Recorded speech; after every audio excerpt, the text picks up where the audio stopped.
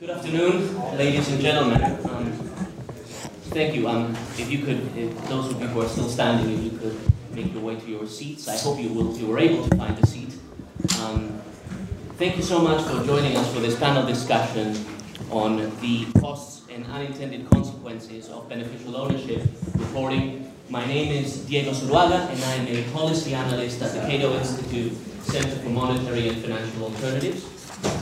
The Cato Institute, as many of you will know, is a public policy research institution dedicated to promoting the principles of individual liberty, free markets, and peace. And the Center for Monetary and Financial Alternatives within Cato explores that mission in monetary and financial issues. And our objective is to propose viable alternatives that will make the monetary system more stable and freer and more conducive to general prosperity. And in line with that set of goals, we have put together this event to discuss what is really a very timely issue, namely the collection and reporting of beneficial ownership data for small businesses in the United States.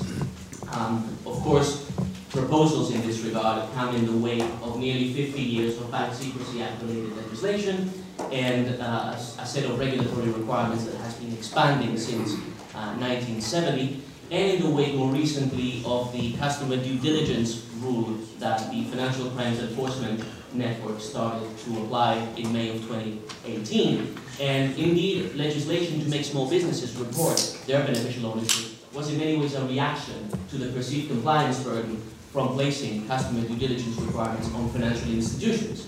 So there's an implicit acknowledgement there that there may be a serious compliance burden related to this kind of information collection. And the purpose of our panel is to explore what some of those costs that have been not perhaps discussed enough might be, and what the unintended consequences of a reporting regime might also be. And for that, I'm very happy that we have an expert panel from very diverse backgrounds and indeed from diverse locations to discuss some of the very different and diverse angles that this issue has. To my immediate right is Karen Kerrigan.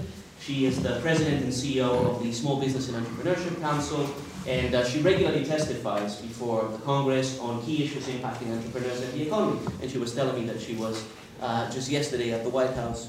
Was it at the White House? Yeah, for the presentation of opportunities. Yeah, so Karen is all over the place defending small businesses and advocating for them. So thank you for being here.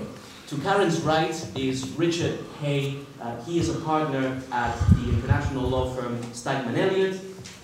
He is also counsel to governments and financial institutions on a range of tax and regulatory policy programs, particularly those of an international nature, relating to the UK, to the EU, the OECD, and the Financial Action Task Force, which is a very significant international body with regard to these issues. I'm very glad particularly to have Richard because he's based in London, but he happened to be on this side of the pond this week, so we were able to get him for a few hours to down to DC.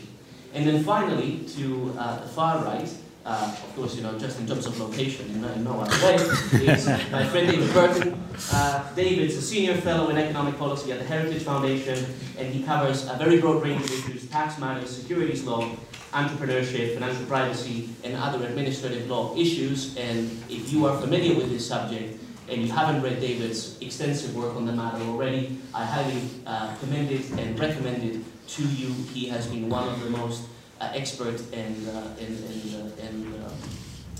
interested voices in the issues we're going to be discussing today.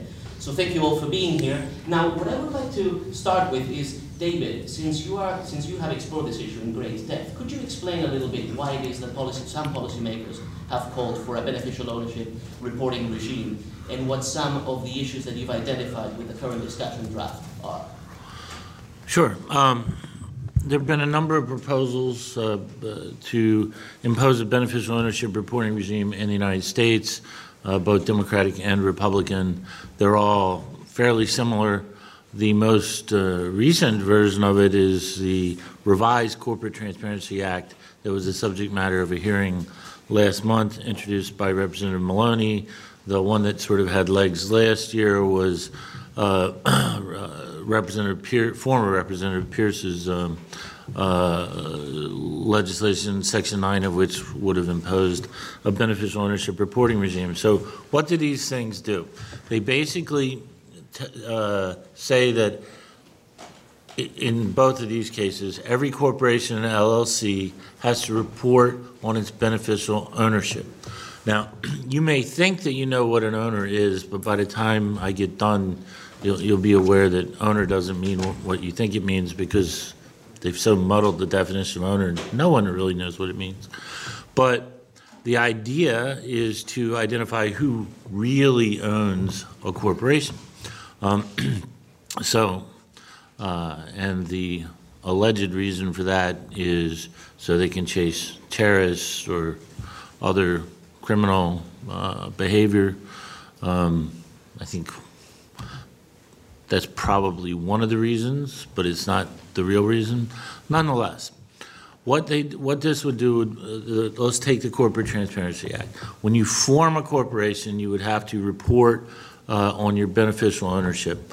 And this is really important, after 2 years, every existing corporation or LLC would have to report on its beneficial ownership. And then, what's a beneficial ownership, or beneficial owner? It's not what it would be for, say, securities law purposes. It's not what an owner would be for tax purposes. It's not the common sense definition of owner. They throw around words like substantial economic benefit, substantial control, and then they define them with other weasel words. So, in effect, no one really knows who has to report what. And if you don't really believe me, go read the bill. This is the discussion draft that was the subject matter of the hearing.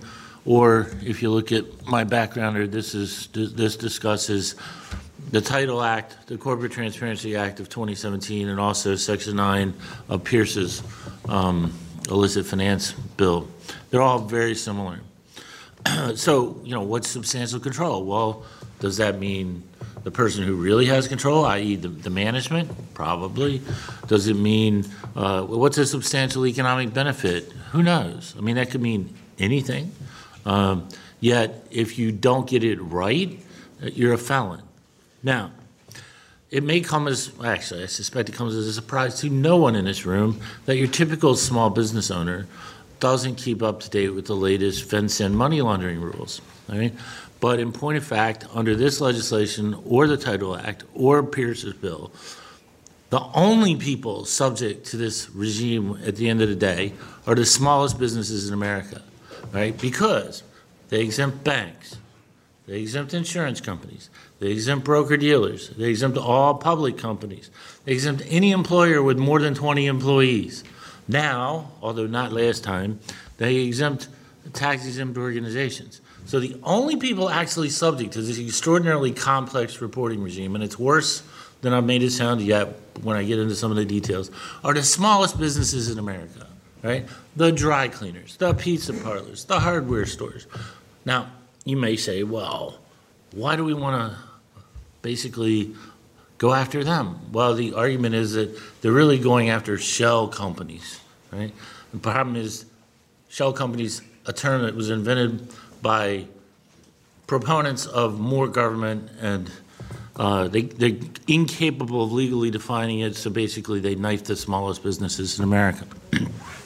Now, so these exemptions, however, are not self-effectuating, right? In other words, you're not exempt just because you're, say, a church, right, or a local charity.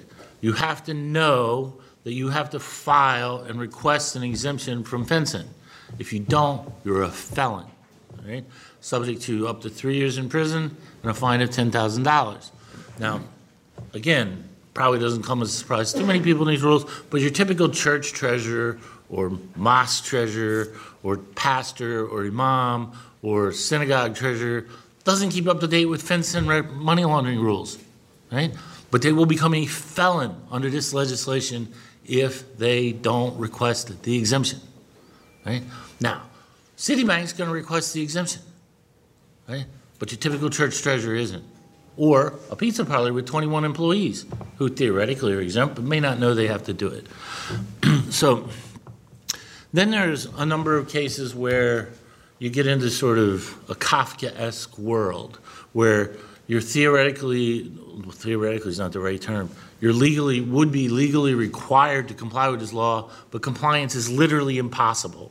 So let's take an entrepreneur who has under 20 employees, a startup, right? And he has to comply with this rule. He has to report on his beneficial ownership when he originally forms his company annually, and then within 60 days of any change in the beneficial ownership. So it's bureaucratically pretty monstrous.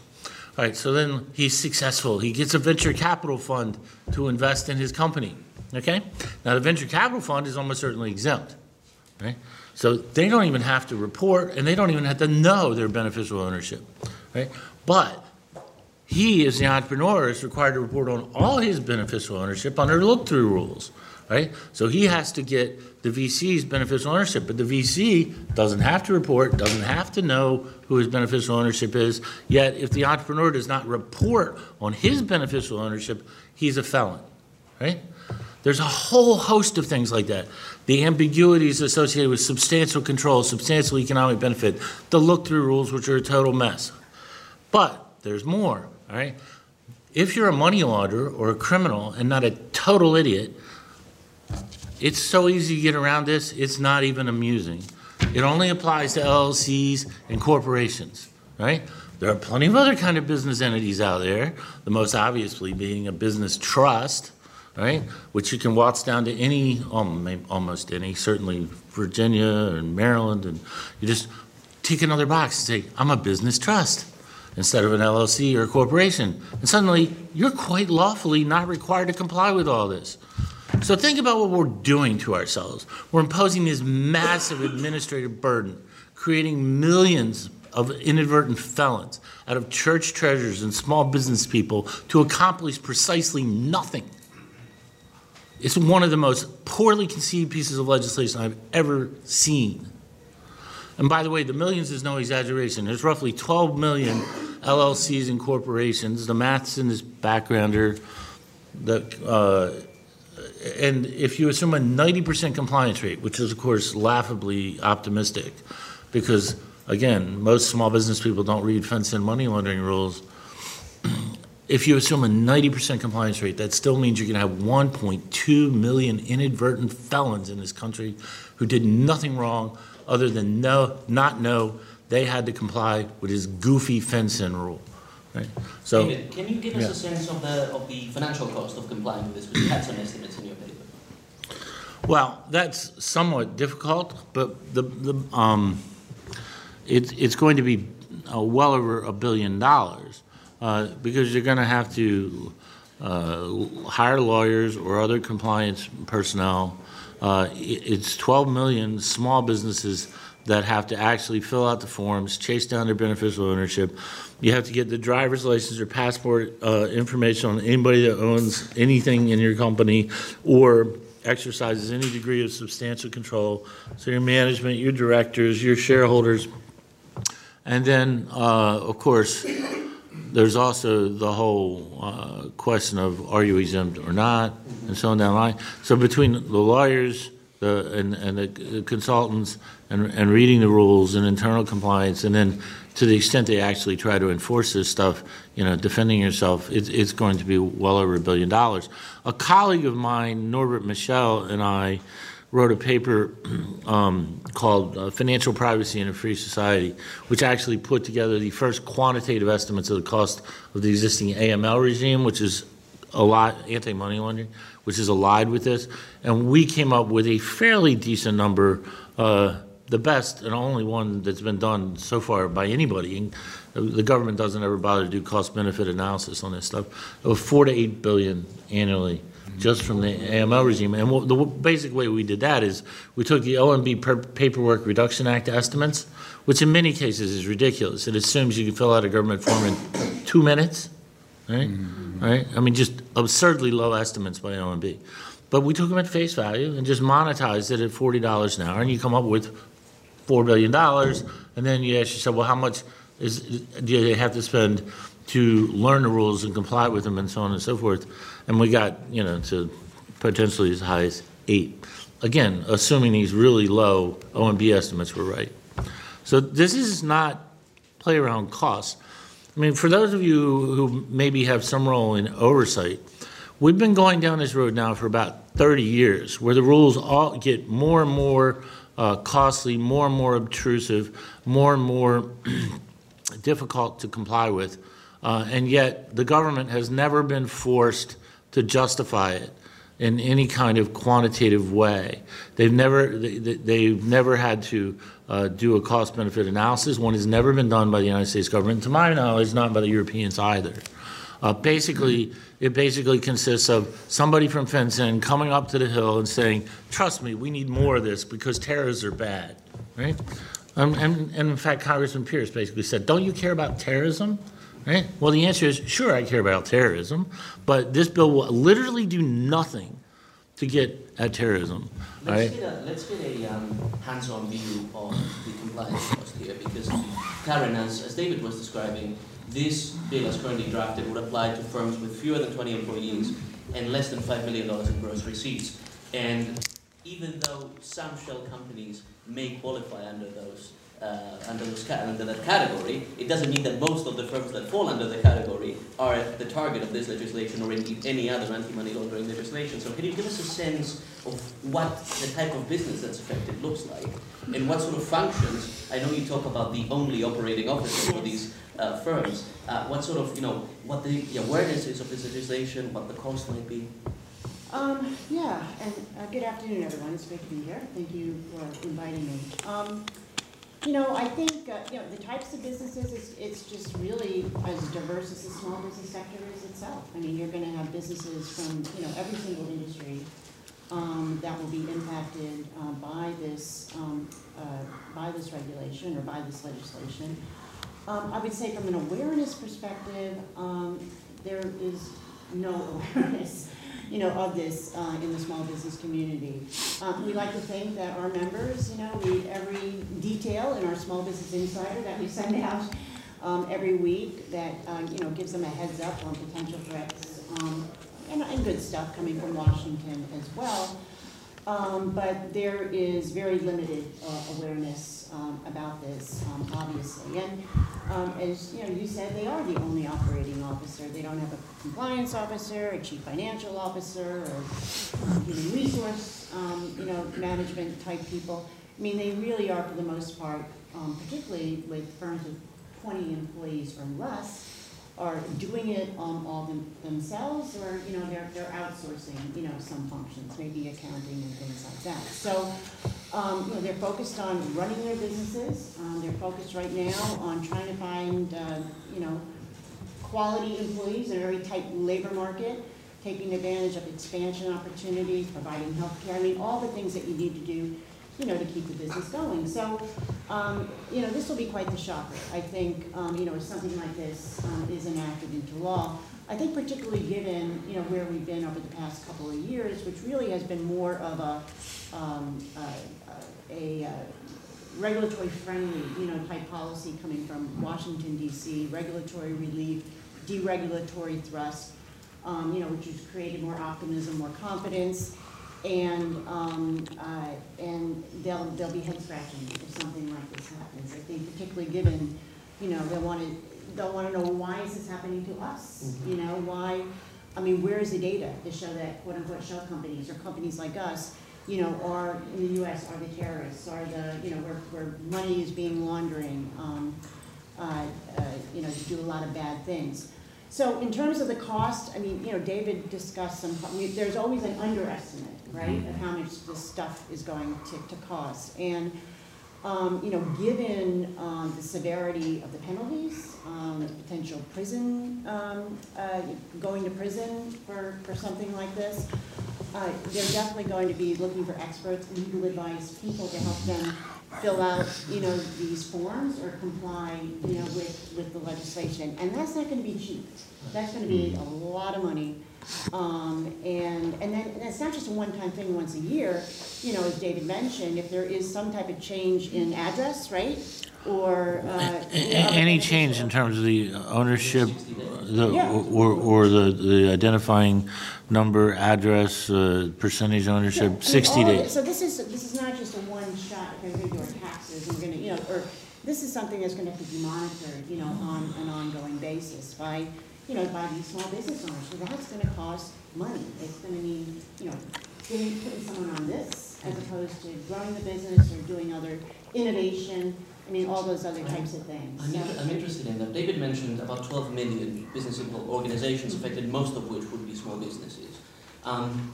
How do you anticipate that closures could happen, that there will be a chilling effect on business creation as a result of this? Because I imagine that some of these businesses have quite thin margins, which means that if you have to allocate some of your time and effort to this kind of stuff, it probably doesn't make sense for you to run your business in some cases anymore. I mean, for some, it might be for some, maybe you'll think of throwing in. You know, I mean, I don't have data or numbers on that. But, you know, I will say on new business creation, startups, entrepreneurship in general, you know, it's been very weak over the past 15 or 20 years.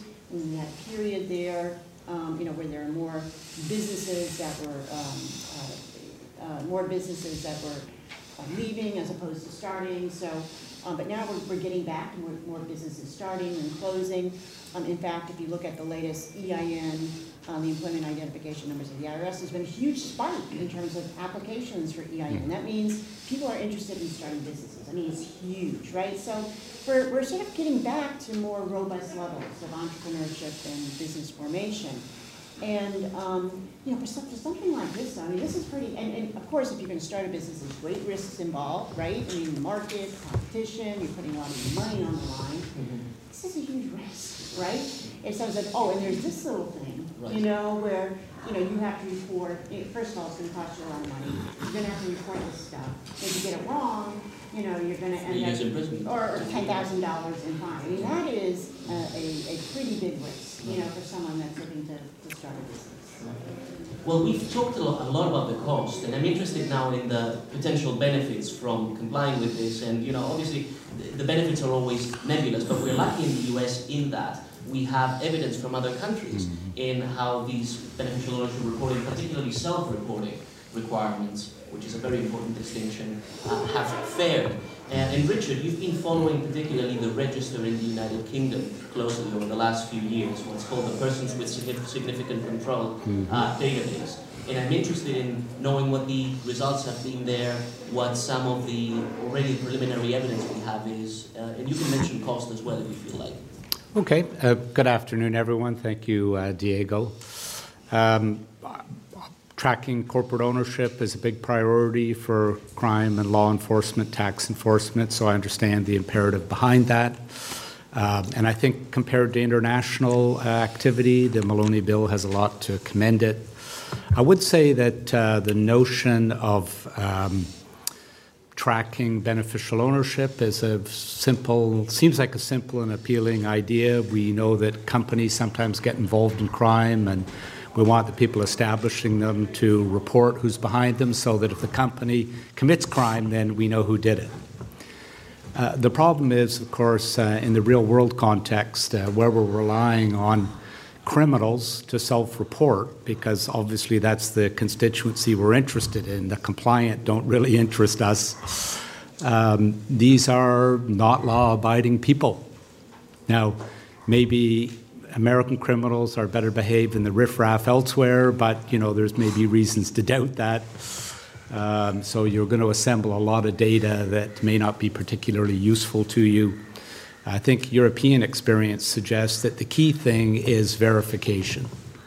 If you've got a third party involved in the process that stands between the individual and getting the corporation, who goes to the trouble of checking name, rank, and serial number before they get the company, and that person is unlikely, they're running a business, they're unlikely to put themselves at risk of jail or substantial fines in order to help a possible criminal establish a company. You know, that acts as a brake on this kind of activity. As to options for verification, the Maloney Bill notes that the 28 European states are subject to an obligation to have corporate service providers conduct verification. And again, it's a good idea in principle, but you need to have some government intervention into that process where they check occasionally. Otherwise, you start to recognize the system really has no policing function. You can do this in a place like Cayman Islands or Bermuda when the corporate service providers, none of them are more than 15 minutes away. from the corporate registrar's office. In the United States, where you're going to have a centrally administered system in Washington, and you've got corporate service providers from New Mexico to Alaska, this is a much more difficult task. I mean, the government supervision of all of these individuals is difficult. And in the United Kingdom, we see that corporate registrars have this passive archival mentality. They're not really endowed with an army that allows them to go out and check to see if the information you reported is actually true. And once the criminal constituency figures this out, and they did pretty early in the game when the United Kingdom announced they don't have the resources or intention to actually check behind the reported amounts. I mean, they've got 3 million companies, and looking for ones where beneficial ownership is wrongly reported is obviously quite a big job. So Richard, you were hinting at the fact that good intentions do not equal good outcomes, which is something we repeat constantly in policy discussions, but it sometimes doesn't seem to transcend as much as we would like it to. But I'm particularly interested in this issue of getting the compliance cost on the lawful, well-intentioned, law-abiding businesses who then register themselves on this register. And it should be noted that in the UK the register is also public, so there are incentive issues there as well, while letting, whether through a loophole in the way that David was pointing out with trusts or in other ways, allowing for the wrongdoers to very easily escape this regime because they have no interest. I mean, you know, it's the least of their worries whether they'll be subject to a $10,000 fine for not reporting beneficial ownership. So what's the experience there in the UK? Because I know there have been some reports on this. Well, first of all, you have to remember that a register that's mostly right probably isn't that useful because it's the compliant who are there. And the constituency you're interested in are the criminals. So if 1 in 100 or 1 in 1,000 companies is not accurately reported, that's probably the ones with the criminal constituency that are hiding it. So a register that's mostly right doesn't amount to much that's very useful to law enforcement. I mean, the law enforcement mentality is they're not going to a self-reported database from criminals in order to work out who owns it. It's just not, from the law enforcement perspective, particularly useful. And it is, as David says, a very costly exercise. There hasn't been much work done to evaluate cost-benefit analysis. Before the UK implemented their register, they did do an impact assessment, and they did try to make an estimate of costs. They estimated about $1.4 billion as the total cost for the project, US. But this was based on estimates of $12 for individual reports, which seems quite optimistic. This means people need to digest the legislation, understand what it means, and there's a big difference between legal ownership, which is pretty straightforward, and ultimate beneficial ownership, which, as David noted, depends on a lot of tests that are much more fuzzy in character. I mean, you go through and you look at the ultimate individual who owns it, and how do we define that? I mean, it's substantial economic interest or indicia of control and that sort of thing. It's very hard for people to evaluate it. So the cost which David indicated of $5 to $8 billion in the U.S. context looks quite rational in the context of the work that's been done in the United Kingdom, population there being about a quarter of what it is in the U.S. So it's a very costly system to run. And of course, if you've got any complexity in the ownership, maybe you've got trusts on top or partnerships or funds, maybe you've got syndicated property investments with a number of external investors. I mean, the simple notion that we just go to the company and ask them who owns it, it can get considerably more complicated than that. Indeed, I went to UK authorities and I had the time records of a corporate service provider who was trying to identify the ultimate beneficial owners of a syndicated property investment, and they had 21 hours with the full cooperation of the client to try and work out who in the structure above they should be identifying as beneficial owners. So in practice, it's a much more difficult job than it might seem. I know a lot of, and I'm sure Karen will agree with this, a lot of small businesses would be happy to find themselves a lawyer or compliance officer who will charge per hour what the government assumes in its cost-benefit analysis calculation. I know both Richard and David are conflicted because they're both attorneys. David, I'm trying to how put. useful is the information that's collected even for prosecutions? Do we have any idea? Because the assumption is that the information is useful, will be used in potential criminal proceedings. How useful is it to law enforcement? I don't think this information in the Corporate Transparency Act or the Pierce predecessor will catch anybody. It's too easy to evade. I mean, the people that they say they're trying to chase would have to be mental midgets to get caught by it. Right? But there's one other thing I wanted to add. There is a solution here that I talk about in my backgrounder, and because more information than they're actually seeking and more reliable information is already collected by the federal government, and it's sitting on IRS computers. Okay? So you can get better, more comprehensive information without posing this monstrous edifice on small businesses in America. For those of you who know have the misfortune of knowing about our tax system, there are so-called pass-through entities, which would be S corporations, partnerships, LLCs. Right? They all are obligated and have to report once a year on their K-1s, their owners. Right?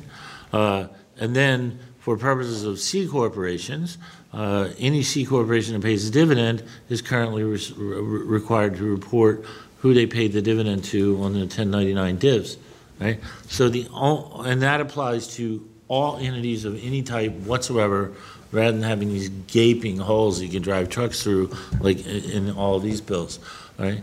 The only hole in that, and you can do tiered look-throughs, because if there's tiered pass-throughs, you just look at one pass-through, look at the next, look at the next. It's all sitting there on the K1s already, right?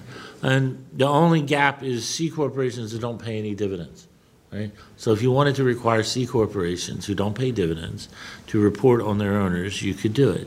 And then you'd have an absolutely comprehensive thing. The only thing we need to do to make this happen is amend 6103 of the Internal Revenue Code, which is the privacy provisions.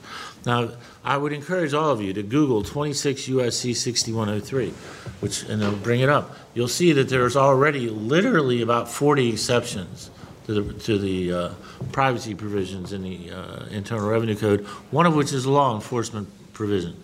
We just need to slightly tweak that so that FinCEN can look at the beneficial ownership database currently sitting at the IRS. And then we don't have to impose these massive costs. So you say, well, why isn't this happening? It's such a simple solution.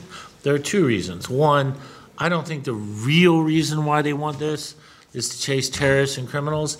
I think the real reason that they want this in the long run is so that it'll be a public database like it is in the UK, like it would have originally been under last year's Maloney bill, because it would have been a state database, and state corporate records are open.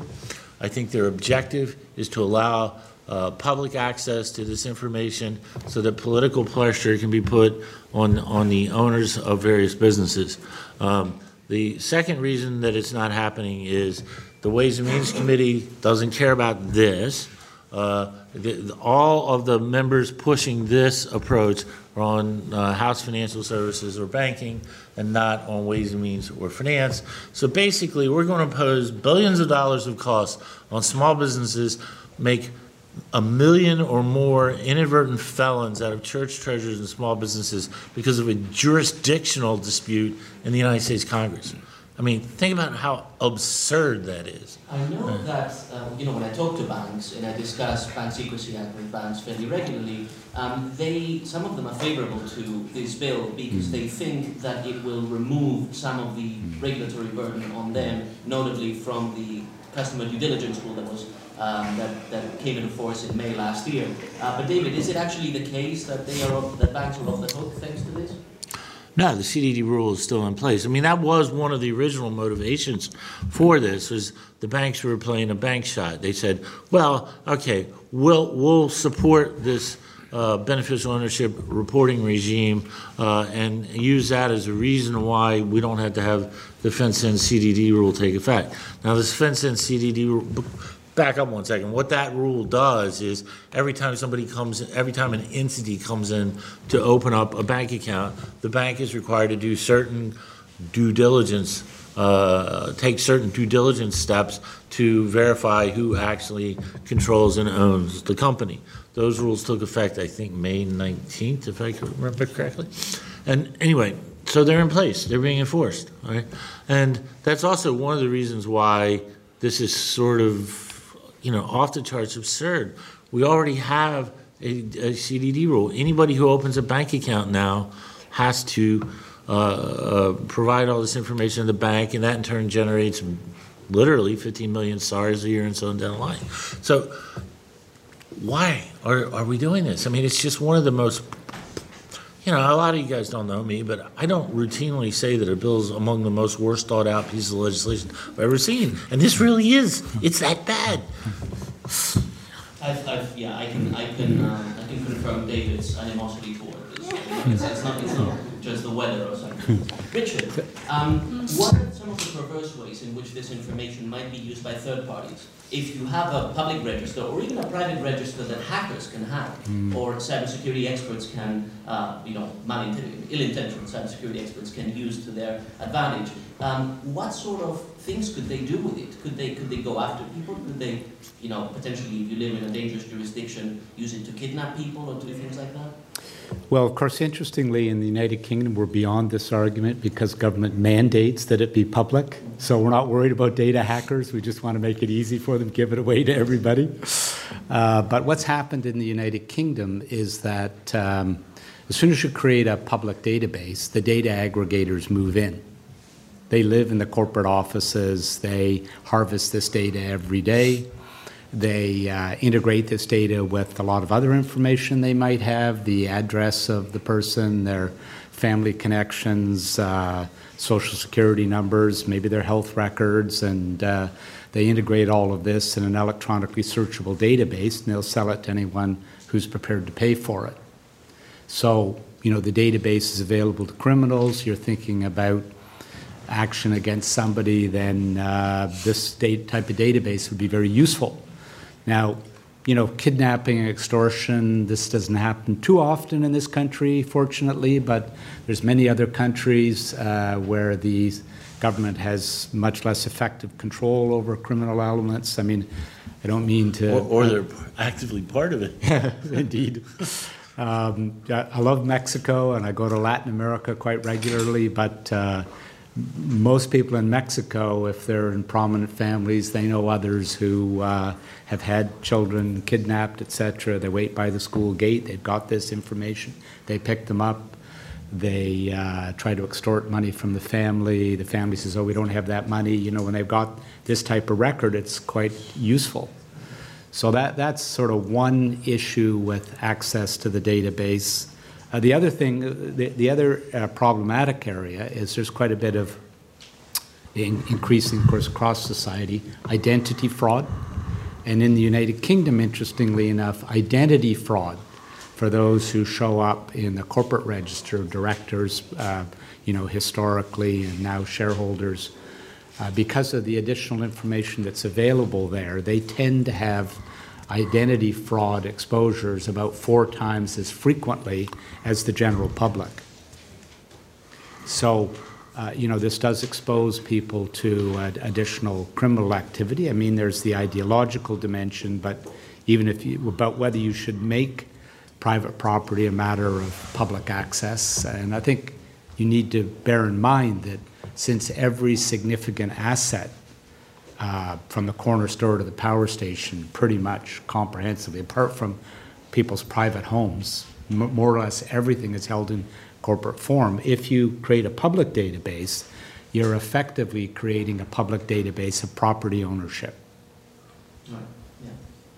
Karen, I'm going to give you the last word later, but I want to make sure that we are answering also the audience's questions. So are there any questions you would like to address to one of our speakers or all of our speakers?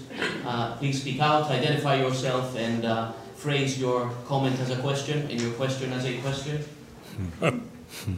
Any?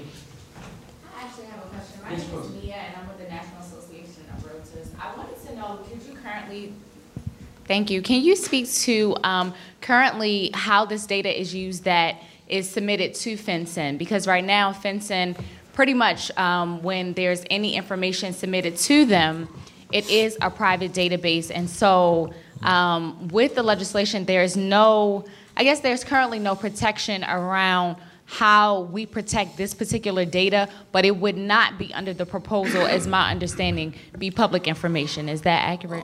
Under the latest version, it would be given to FinCEN and therefore private, or in other words, Right. not open to the public. And only for law enforcement or under subpoena can it be? Yeah, but under the previous version of this, it was in effect collected by the various state corporation divisions or secretaries of state. I mean, it's different in every state, and I believe in all but 3 or 4 of those records would have therefore been public. Okay, because they've changed this to being FinCEN only, primarily because the states didn't want to get involved in it, right? And the state Secretary of State Association. There's a citation in my paper, sent a letter saying, we don't want to do this.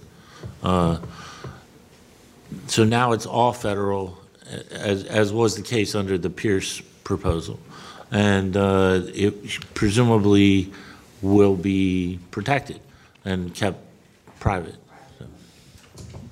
Just, one thing to clarify here as well is that it's often said in discussions here that this is international practice, the international standard. But in fact, the Financial Action Task Force says nothing about making the data public. It says beneficial ownership information should be collected in some way or form. David just argued how it might be done with least compliance cost. But the publicness of a register, there hasn't really been an explanation given for why this information should be public, right, Richard?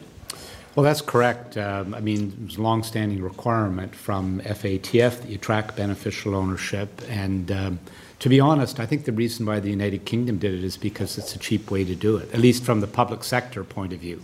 You just impose an obligation to self-report on the population. And that cost estimate I referred to of $1.3 billion, in that same estimate, they estimated government costs for doing this, and the government costs were estimated at £2 million, about $2.5 million.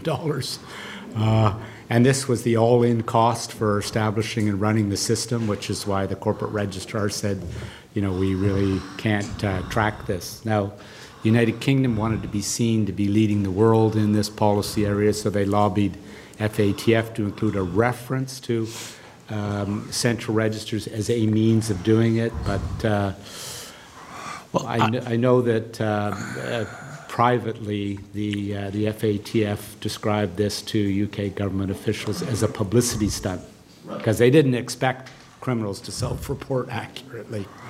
I don't think part of the political push for this isn't tax or criminal, and it's totally ineffective for those purposes. But they want public databases, which is how the Corporate Transparency Act was last Congress, how the British system is, so they can put political pressure on people. Right? And another example of that is what the push for disclosure of trade association, charitable and political giving by corporations at the SEC. Right? Why are these various interest groups pushing so hard for that? That's because so they can go after the corporation if they give to charities or interest groups that they don't approve of, right? And there's plenty of examples of businesses and their owners being targeted if they give to charities that they don't approve of. Probably the most prominent example is ALEC. ALEC's basically a group of free market-oriented state legislators, libertarians and conservatives, and the businesses that gave to ALEC were targeted, and this will become commonplace, universal. Any other questions? Yes, please, Lon. Hi, I'm Larson Frisbee from the American Bar Association. So one of the interesting differences that we saw in the change from last year's Pierce bill to the current Maloney bill is under the Pierce bill, it seemed to require a criminal subpoena before law enforcement could obtain access to the information, while in the new bill, it seems to only require a request, and it seems to have expanded without a subpoena, and it seems to have expanded the types of governmental entities that will be given access to the information, and it now includes not just federal, but also state, territorial, and foreign governments, seemingly just upon request, as well as financial institutions with consumer consent. So my question is, does that expanding the universe of types of government agencies that can obtain it and lowering the requirement for them to obtain it cause you any privacy concerns? And does making it accessible to financial institutions with customer consent really amount to a limitation, given that banks will probably require all their customers to agree to consent as part of their standard account agreements? Couple things. First off, I haven't crosswalked Pierce in this bill discussion draft with respect to the subpoena thing, so I'm not positive. But clearly they expanded which governments can look at it, including tribal and foreign governments like you identified. I think the consumer request consumer acknowledgement is similar to what is done with respect to tax returns now. I mean, for those of you who have refinanced your mortgage or something, you have to sign, so then the IRS will send your tax return to the bank.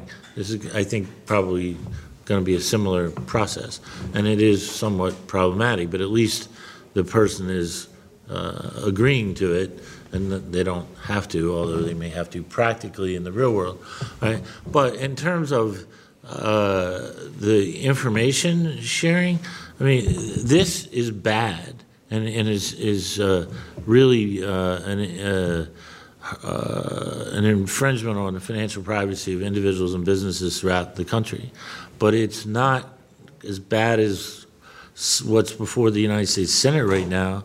Right now, there's a treaty called the Protocol amending the Multilateral Convention on Mutual Administrative Assistance in Tax Matters, right? Which would require U.S. financial institutions to bulk share information on your brokerage accounts, your bank accounts, and also your insurance accounts, variable annuities and things like that, as to how much income you have, what assets you hold, your tax number, your passport number, and do bulk data sharing with every participating government, which includes such notable law-abiding governments as the Russian government, the Chinese government, the Colombian government, the Pakistani government, the Nigerian government. Now, what are the problems with all that? You're providing all this bulk financial information to governments that are hostile to the United States, who have a long history of working arm in arm with organized crime. Many of the developing countries, even if they were honest, don't have good protection of their data, just in terms of IT security, right? And then in places like Colombia, where you talked about kidnapping, well, I mean, it's like a to-do list that the United States government is going to provide to these corrupt governments throughout the world, right? And that's in the Senate, being considered, been reported out of the Foreign Affairs Committee favorably, right? There's a lot of really poorly thought out stuff being done right now. The only reason that... You call yourself a new worst bill you've ever seen, David. No, that's a treaty, not a bill. And point of fact, it has not been agreed to by the full Senate because there's been a hold put on it by a number of senators that realize that this is problematic. Karen, you've worked a lot with the current administration and various agencies, and I'm sure you meet with legislators to try and push a regulatory agenda that works, that helps business creation and dynamism and so on. And now, how much of a conflict do you see in this particular initiative and in general some of the bills that you see coming up with that agenda? Because it's been one of the victories of the last few years that we have business creation up and startup creation, turnover is coming up and so on. Right. Do you have any comments on that? You mean in terms of this bill? Where Yeah, do you think it's representative of a general trend, or do you think this is an aberration and should be... I definitely think, it's an aberration, for sure, in terms of what we've seen over the last couple of years. And, it's interesting because I went, the hearing where this bill was being discussed, I read a lot of the testimony and I, sort of flipping through all of it. And the expert witnesses I mean, the challenges that they said were, you know, the problem in terms of going after the bad guy and addressing financial crimes have nothing to do with small businesses, you know, these small entities. I think one person who may have brought it up, a former FBI guy, said, oh yeah, we got to do something about this, right? But there was no data to show that this was a problem. Mm-hmm. So the issues that were being brought up was just like, gosh, there's a lot of data that's being produced by these SARs, right? These suspicious activity reports, over 2 million of these. But only 5% of them actually show value. And it costs billions and billions of dollars for the private sector, and still 99% of you know, crime across the globe, or global financial crimes, are missed, right? So it's not about, you know, the small guys. I mean, maybe shell companies in Ukraine and Russia, you know, are a problem, but not in the U.S. So I definitely think that this is sort of, I mean, it's unique in terms of how it stands out, because generally when a regulation comes out or legislation is introduced, we're always saying, oh, they forgot about the small people in this. You know, we have to tell them about the unintended consequences, and energy bill comes up. We'll say, well, gee, you know, 80%, you know, of the businesses in the energy sector are small businesses, so you have to think about the impact of them, or you have to think about the unintended consequences or access to capital or the cost of things. But here, this is directly aimed, you know, at U.S., you know, small businesses. And again, there's nothing out there that I've seen, and I've looked a lot, that have said this is a big problem, you know, in terms of small businesses in the U.S. And, you know, I agree. And the other issue that was brought up is, again, information sharing with agencies. I mean, David's right. The IRS collects so much of this stuff. And then I think as of May 13th, they're also going to be collecting the responsible party. They have to provide their social security number or their ITIN number, you know, in order to, you know, to get an EIN. So you can't be an EIN to get an EIN. You have to be the responsible. So there's things that they're already collecting. I think that will be very, very useful in terms of providing, you know, sort of, but again, FinCEN and all these agencies too, they say, well, we don't have the human capital, we don't have the skilled people that can go through this stuff. Well, why are we producing it then? Yeah. And from small businesses, you know, who are not part of the problem in the first place. So it looks good because the fiscal cost is very low, but then of course the cost is just being transferred to people who are not taken into consideration. right, well, I mean, it's the same thing with a lot of issues, Yeah. right? No, So yeah. let small businesses be the immigration police because we have a problem. Let them be, Right. you know, so it is, but it's going to have an impact on, you know, obviously on small business costs, small business competitiveness, definitely startup and business creation. I mean, this would be a huge problem. And you're right in terms of the small business representation. I was at a conference call the other day talking about a new small business office at an agency. And at one point, someone in the conference call asked, well, how many people who are involved with this new office have ever run or been part of a small business? And the answer came through very feebly from 0%. And I thought that was, you know, quite an interesting anecdote to tell. You know, it is sometimes the case that a lot of us, you know, and that includes myself, who talk about a lot of these issues, haven't faced them. We sort of are aware from evidence and anecdote and so on, but it's an important consideration to keep in mind in terms of intellectual humility about it. Right, and again, at least with legislation or some type of regulation, there's always some rationale, as weak as it might be, you know, for trying, but, you know, in terms of targeting, you know, small businesses, LLCs, S Corp, or there's corporations, you know, there's just nothing out there that demonstrates at this point that this is a problem.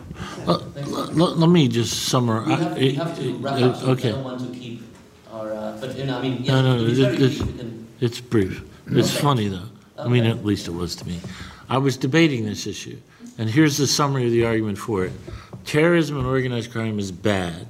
We need to do something to stop terrorism and organized. This is something. Therefore, we should do it.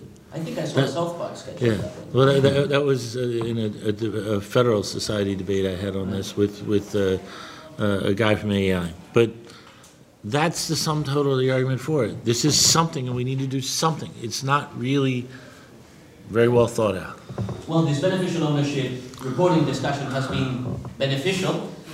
So thank you for the great turnout. Thanks for attending, and I hope this was informative to you. You have plenty of reading material now, but feel free to reach out to us. Yeah, and if you want, I have copies of And this David paper. has his background in that, which I very, very highly recommend. Thank you. Thank you. Thank you for coming.